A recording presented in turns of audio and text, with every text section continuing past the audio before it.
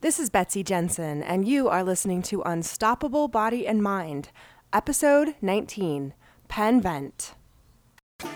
In this podcast, we learn to upgrade our brain and understand the power of our thoughts, to heal and to create the results we want in our life.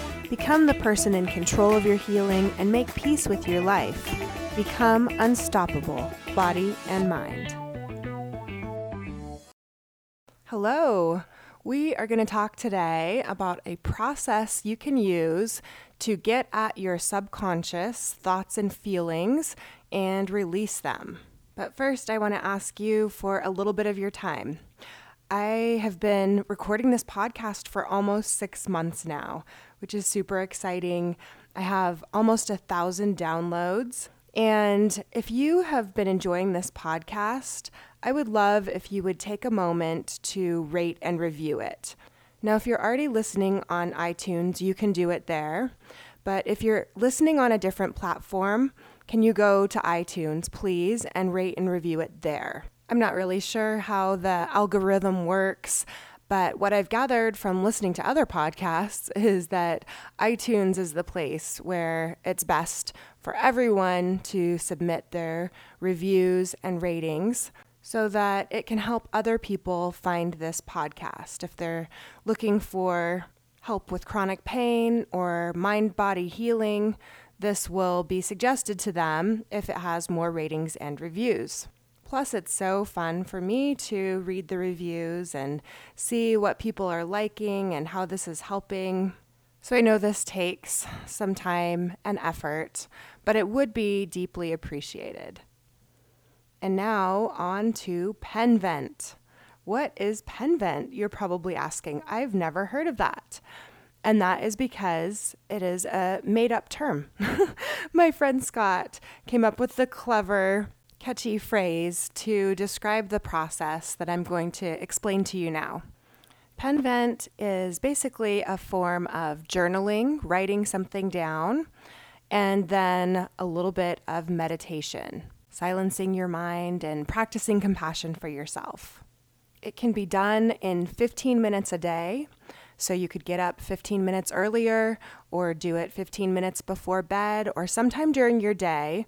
That does not have to take up a lot of your time, but think of it as mental hygiene. So just like you would have physical hygiene where you would brush your teeth or take a shower or change into clean clothes, this is a process of helping clean out your mind. Remember that 95% of our thoughts are subconscious. And so there's a lot going on beneath the surface that we're not even cognitively aware of. We think so many thoughts, 60 to 70,000 thoughts a day, at an average of 300 to 1,000 words per minute. So when we try to just think of things cognitively in your head, you may find yourself going back and forth, kind of making arguments for and against something, getting kind of confused, running in mental circles. And so thinking through things just without writing it down is not as effective. When you stop and have to actually physically write each word, or if you're typing on the computer, when you're typing, even when you're speaking, you're having to slow down your thoughts enough so you're actually starting to get some awareness of what's going on. Have you ever noticed that sometimes things sound really good in your head, and when you start to actually verbalize them, putting them into words, it doesn't sound as logical? That's the same idea. When you have to actually form it into sentences, put it down on paper or on the computer, you start to see where some of the flaws in your logic may be. It slows down your thoughts to open you up to insight. And I suggest you make a habit of this. That's why I'm only asking 15 minutes so that it can be something that you are doing daily, especially if you are in chronic pain, have some kind of chronic disease, or you're feeling unsettled in some way. Think of our thoughts as, the iceberg analogy, and our conscious thoughts are the tip of the iceberg, and that's what we're seeing and noticing and perceiving.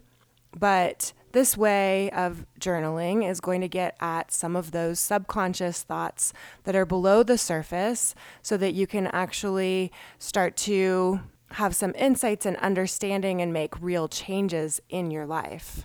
Now, when you first begin, you might have a lot of subconscious emotions that you're not even aware of, and you've actually kind of been repressing.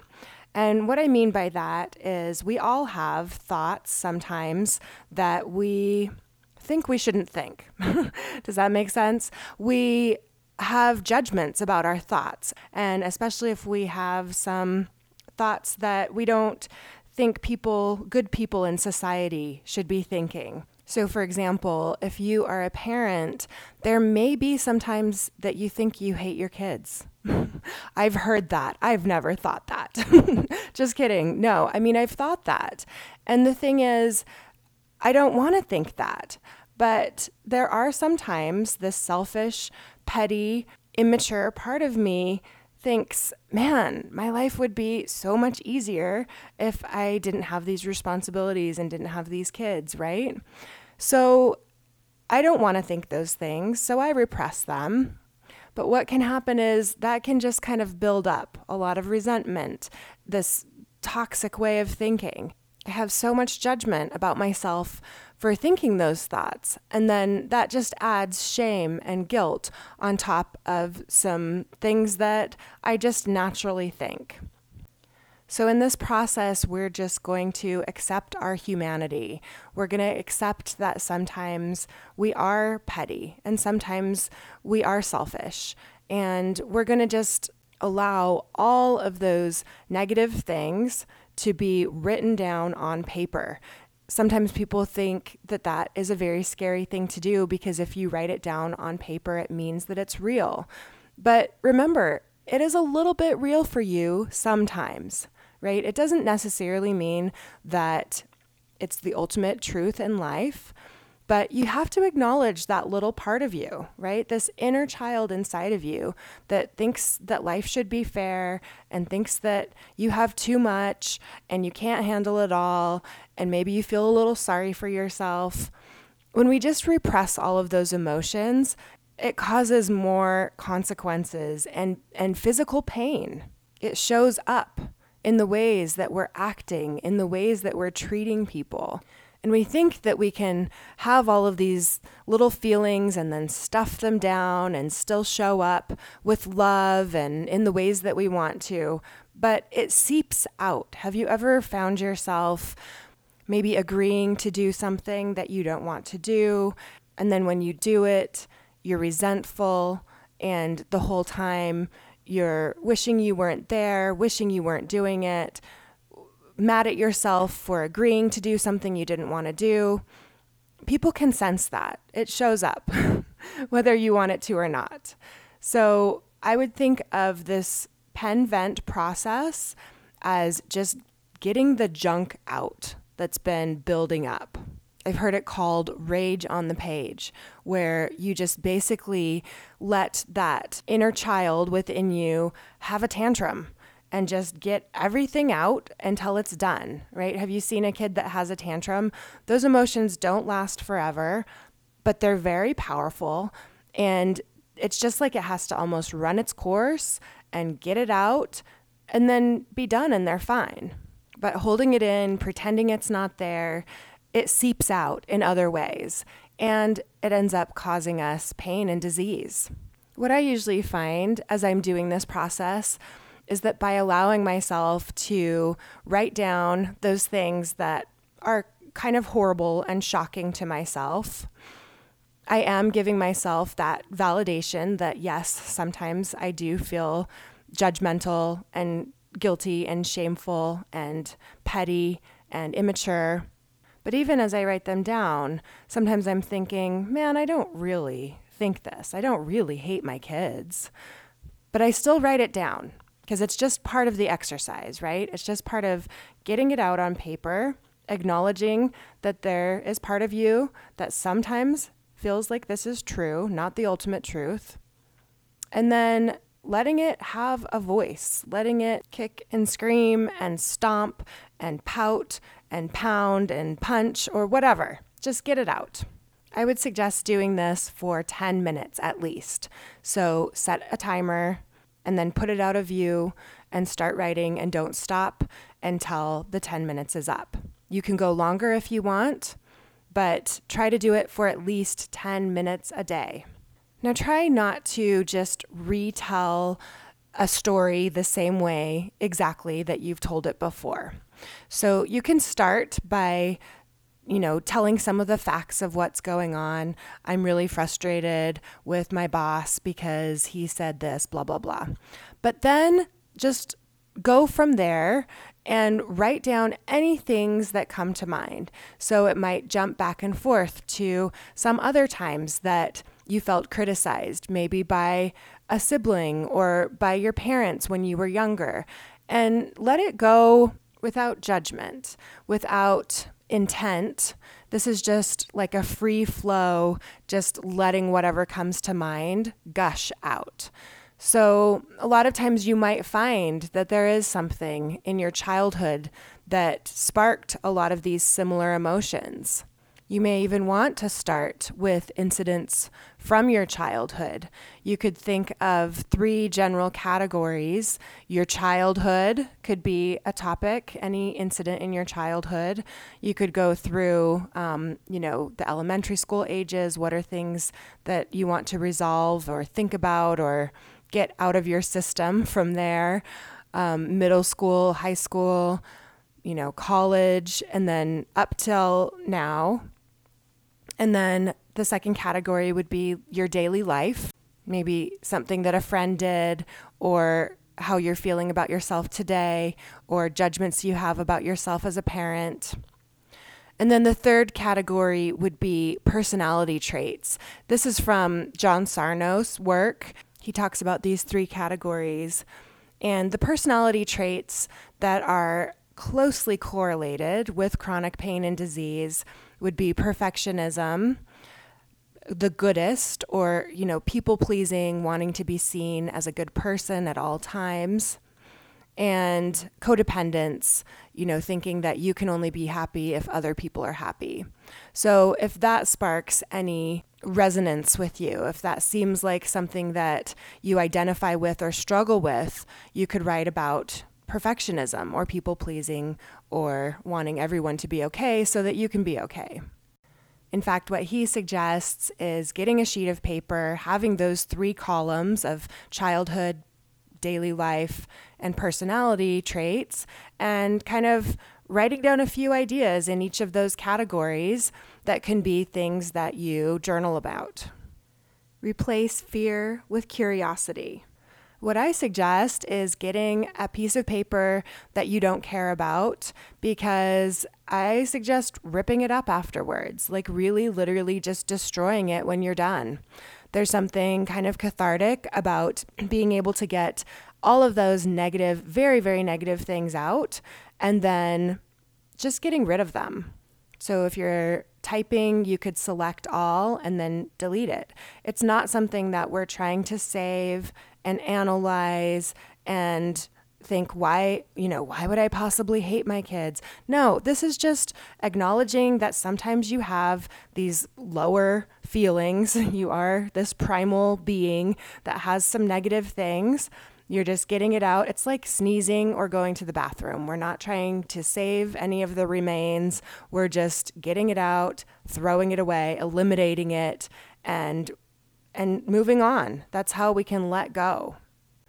Immediately after you're done with the purging of this negativity that's inside and getting rid of it, then I want you to sit and quiet your mind for 5 minutes. Again, you can set your timer and then put it out of view. You can do it longer than 5 minutes if you want, but at least this 15-minute process each day is a healthy place to start.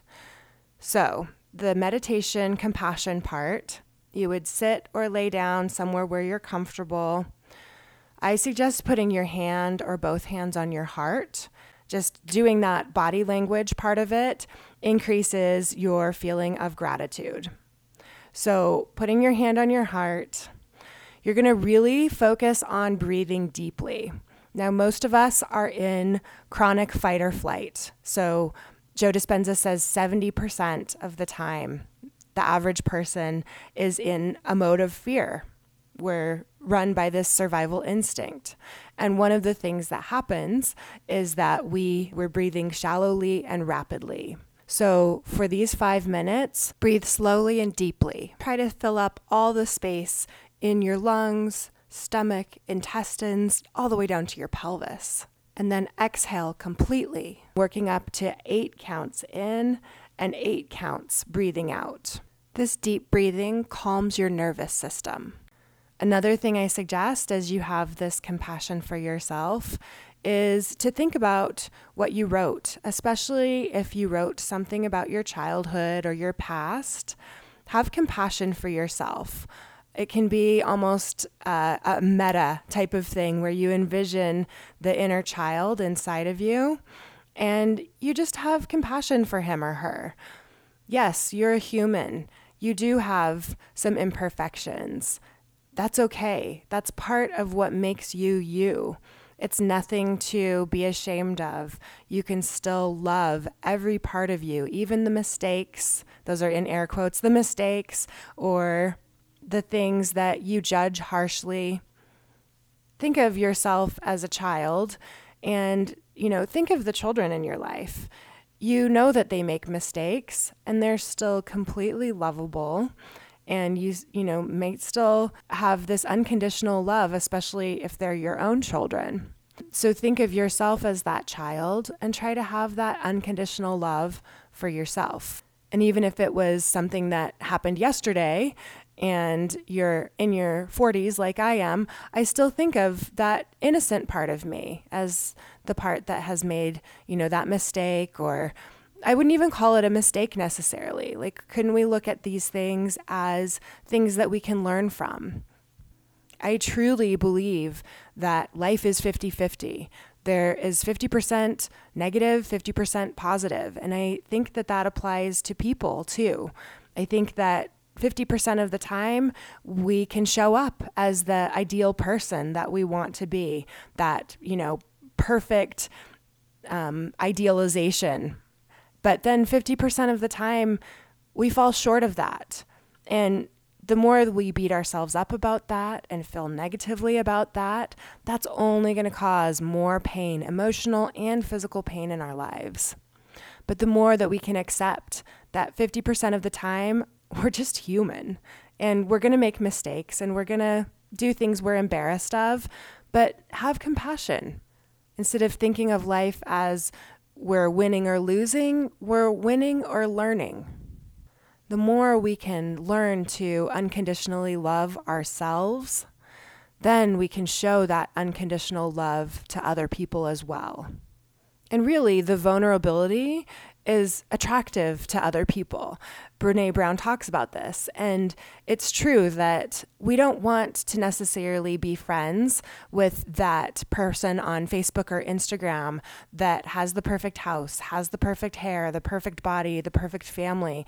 Like, those kinds of people are actually less attractive to us, right? More intimidating. The people who have some kind of diversity, some kind of humanity, some kind of vulnerability, those are the kind of people that we want to be around. We don't want to be around someone who's so judgmental of themselves that we know that they're always judging us.